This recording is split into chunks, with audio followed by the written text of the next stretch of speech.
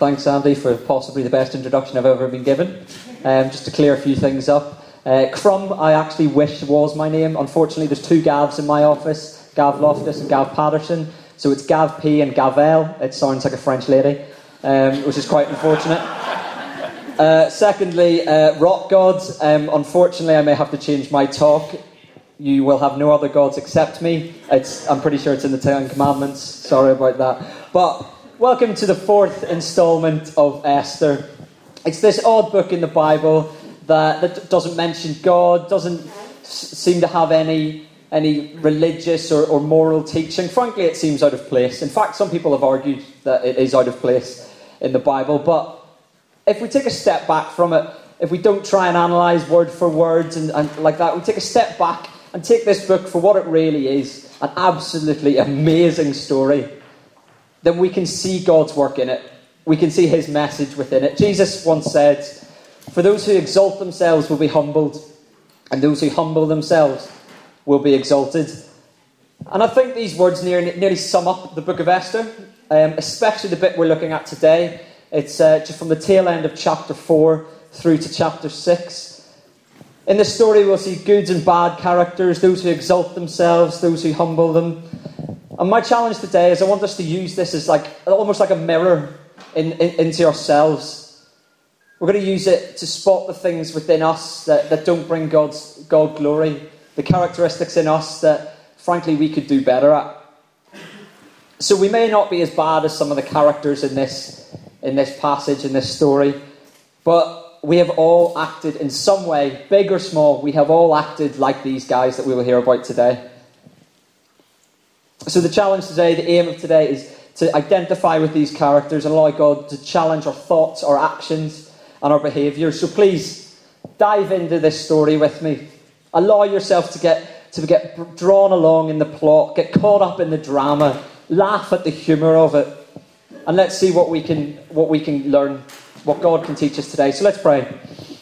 Yeah, God, we pray that you teach us today. God, we pray that you convict us of anything we need to learn. God, we pray that you help us identify where we can better bring you glory, where we can sharpen up.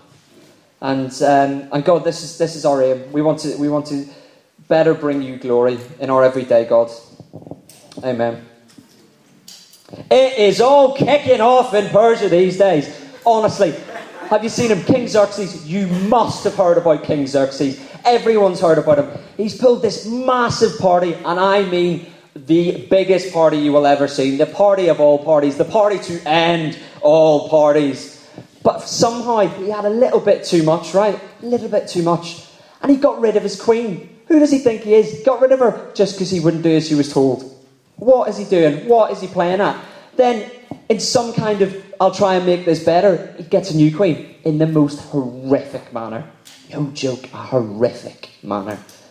He got all these girls lined up, brought them in, gave them beauty treatments from all over the land. The poor girl that got chosen was a girl called Esther, a Jewish girl, but that's between me and you, no one knows that yet. Poor Esther got chosen in this queen competition. Esther has an uncle called Mordecai. He's a nice bloke, actually. He looks after her. He's a bit of a guardian towards her. He is actually a really nice bloke. So Xerxes has just snatched his niece and said, yeah, this girl's going to be my queen. And Mordecai finds out about this assassination plot. Now, if it was me, I'd have a bit of a bone against Xerxes, but all credit to Mordecai. He foils the plan. He tells Esther, and in turn she tells Xerxes. Mordecai's a hero. He's an absolute hero. But of course, our Xerxes, our great king, does nothing. Absolutely nothing. Doesn't reward him, thank him, doesn't even give him a pat on the head. In fact, he promotes this chap called Haman, right? This chap called Haman to the number 2 spot in the whole kingdom. Now, Haman is your typical bad guy, number 2. You know, he's the king's suck-up, thinks he's top dog, you know, a bit more important than what he really is. Haman is an absolute nut job, honestly. He's taken it upon himself to wipe out the Jews. To wipe out the whole of the Jews, just because Mordecai, right? Mordecai, good guy. Mordecai doesn't want to bow down to him. He doesn't want to bow down to him, so Haman goes, you know what, I'm going to wipe out the Jews. Personally, I think it's a bit of an overreaction, but what can we expect? He's got an example like Xerxes. It's quite interesting here. Just a thought before we can continue. The example of Xerxes has given Haman this idea that he can do what he wants. That it's okay for him to just wipe out the Jews because someone annoys him. Xerxes got rid of his queen. I can do the same. It's a great thought that as leaders, and I take every single one of you as leaders, in your positions, in your houses, in your courses, in your jobs, you have influence. People look to you. Every single one of you sitting here today as a leader. Here's a thought. What's your example setting? Are you giving a good example to the people behind you? Are you leaving a legacy of good behind you? So Mordecai, right, he's in absolute panic, so he runs to Esther. Esther must be able to do something. She's queen. She must be able to do something to save her people, the Jews. So Esther, can you help us? Can you help us? Esther sent this reply to Mordecai. Go, get all the Jews in Susa, all of them.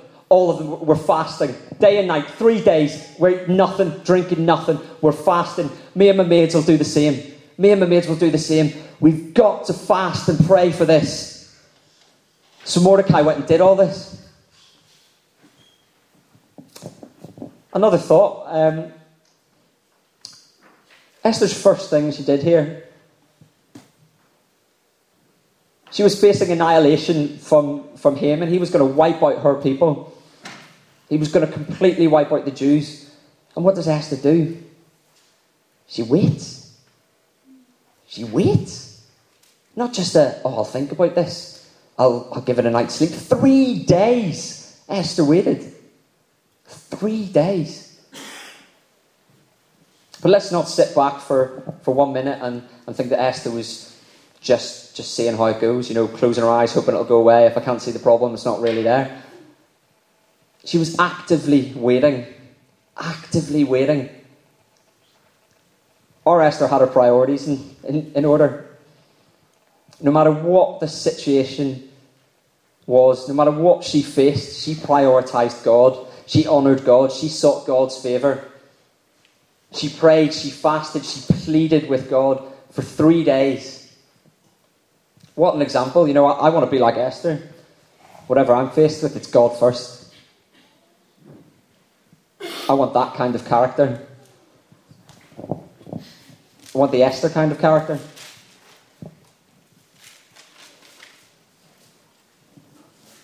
So on the third day, Esther goes into King Xerxes, puts on her royal robes, comes into the inner court. Xerxes sitting in his throne. Esther, come on in. Holds out his gold scepter. Esther touches it.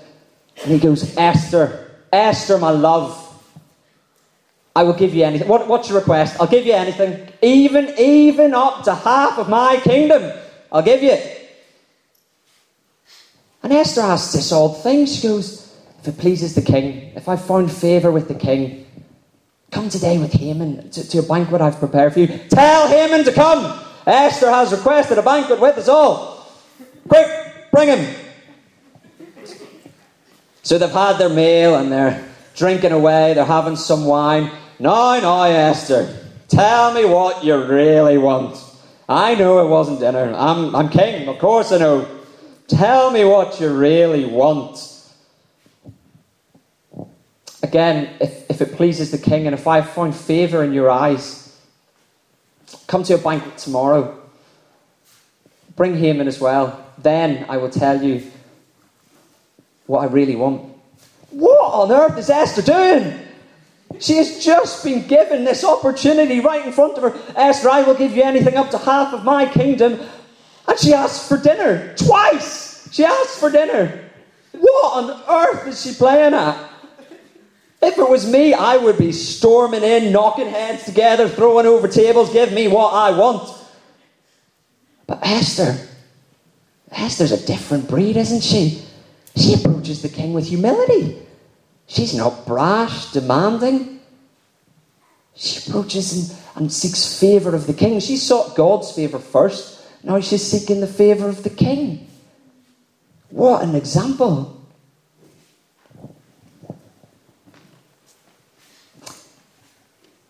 Do we do this? As a simple question, is this what we do? Do we run in demanding our way? Do we think this is our right? Or do we have the humility of Esther? Do we approach man with humility? You know, I want that kind of spirit. I want that humble spirit. That's the kind of character I'd like to be like. So Haman leaves the banquet. He is happy as Larry. So chuffed with himself. He is buzzing. Got his power strut on. Walking through the kingdom. Then he sees Mordecai. Mordecai does nothing. Sits there. Doesn't stand up. Doesn't bow to him. Tremble nervously before him. You should have seen Haman. He was ripping. And I mean ripping. But he didn't do anything. It was kind of odd. I thought he tried to compose himself. He's in public. He came home. He gathered all his friends together. All his friends.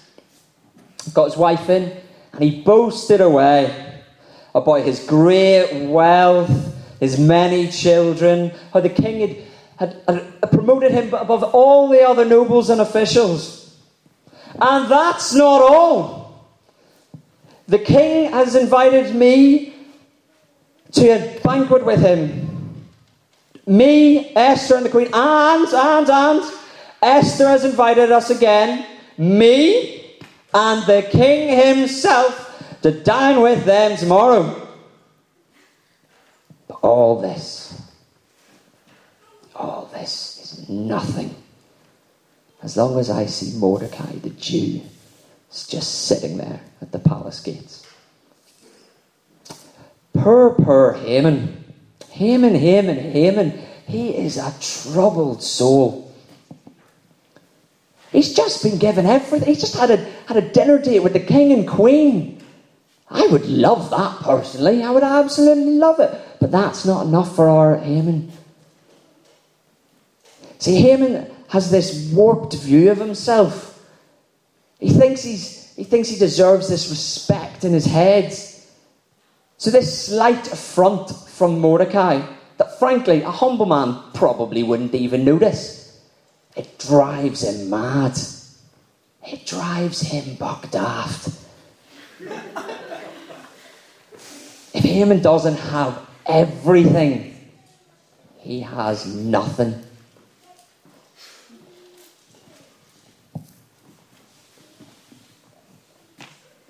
What do we think of Haman's character here?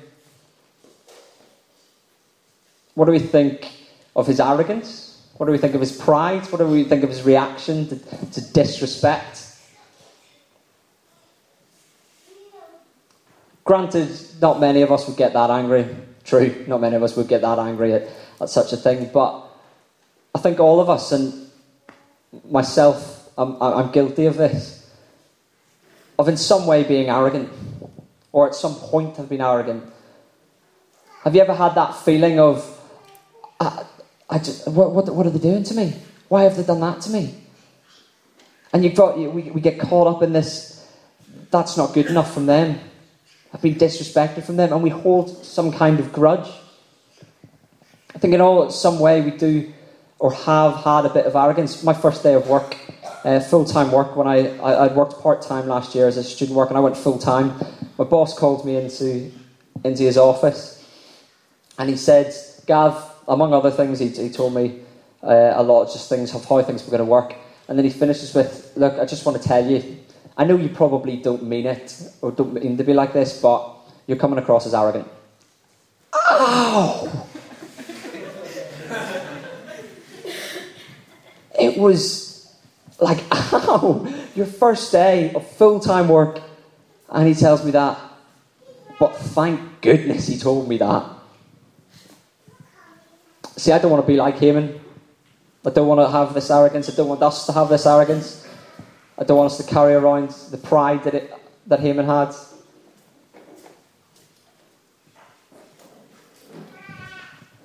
That night, Xerxes couldn't sleep, bless him. I don't know what it was. I hate it when it happens. You know, when you just can't take over. You just can't take over. So, in fairness to Xerxes, I'm pretty harsh on him most of the time, but in fairness to Xerxes, he pulls out a good move here. He cracks out the history book. Now, my Year 9 teacher can tell you that is guaranteed to send me to sleep. Great move from Xerxes. Great move. But he stumbles along this story of Mordecai. I told you about Mordecai, didn't I? Where he foiled that assassination plot. He stumbles across this story in the history books. And he turns to his officials and say, how did I reward young Mordecai? I bet it was good. You didn't, oh great king. Ah, right. Sure enough, Haman in perfect timing strolls in. Haman, my loyal servant, what should I do to honour a man that pleases me? Now Haman was thinking to himself, who would the king want to honour more than me? It must be me. Well, king, if I was to honour someone, I would bring out your royal robes. And a horse, I love horses. One of those ones with the royal emblems on his head. Bring him out and get a noble official to put the robe on him, set the man on the horse, and parade him through the city square, proclaiming, this is what the king does for a man he wants to honour. Haman, I knew I promoted you there for some reason. Excellent work, Haman. I want you to go and do this. Everything you've said, don't miss anything out for Mordecai the Jew.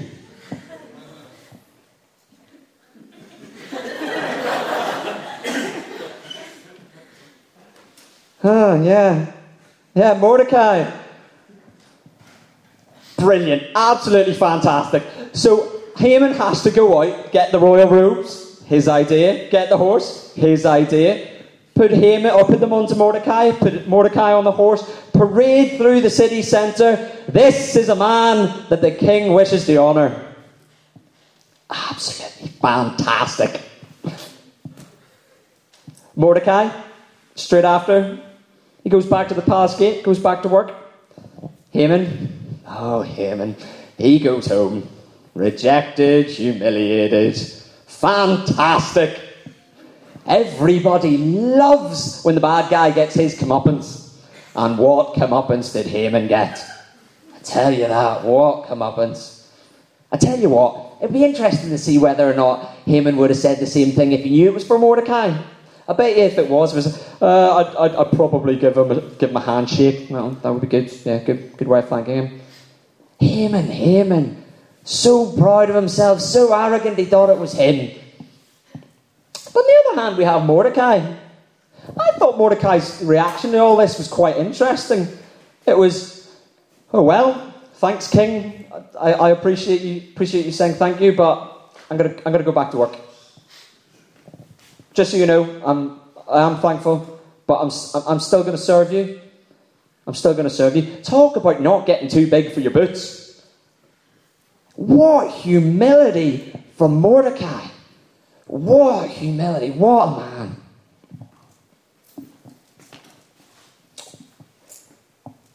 Tell me this, are we that humble? How would we react to that situation? How do we react? Would we react like Haman does? Assume it was us? Big it up because we think it's us? Do you know what? I want friends with that kind of humility that Mordecai has. I want to work with people with that kind of humility. I want to live with them. I want to go to church with people with that kind of humility. I want to be that humble. I love that characteristic of Mordecai.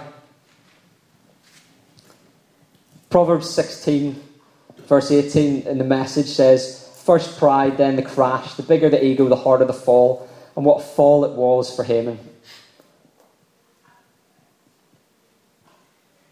Look, can we all stand up, please? Can we all stand up? Band, if you want to come back up on the stage. There's been a lot in that story today, guys. And look, I hope you've had a laugh. I hope it's been brought alive to you. That was my aim for today, and I hope that's happened. But most of all, I hope we've learned something. Like, the characters in these stories are on both sides of the pantomime spectrum. You've got the really good; they're either really good or they are really bad. But like I said at the start, in some way we've all had these characteristics, big or small. We've all had them.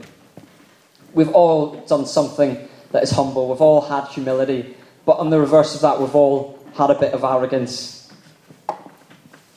But most of all, I want us to take Esther's example here today. That God-first mentality. No matter what the situation, the God-first mentality. See, that's where it all flows from. Esther and Mordecai, they had the God-first mentality. So that humility flows out from them. Well, Haman, he looked for his affirmation in man. He looked for it in power, in wealth, in titles, in his job, in relationships. Guys, if we do that, it's game over. It is game over. We cannot look for confidence, peace, affirmation from this world. That can only flow from God.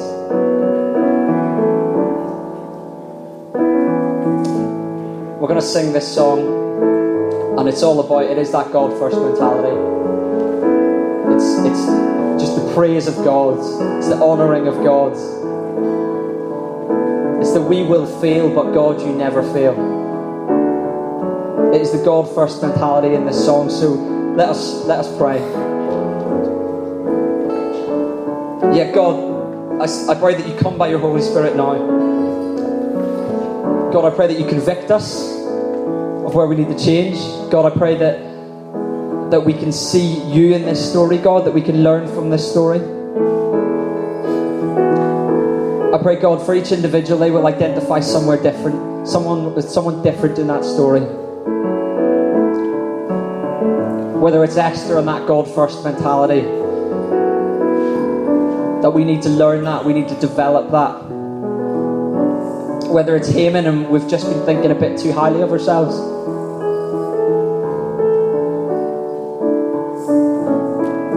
Or whether it's Mordecai and we want to develop a spirit of humility.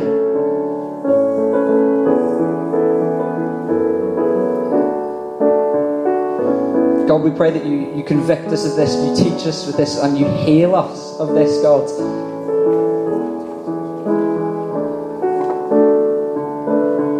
God, I pray that you change us. I pray that you change us. Amen.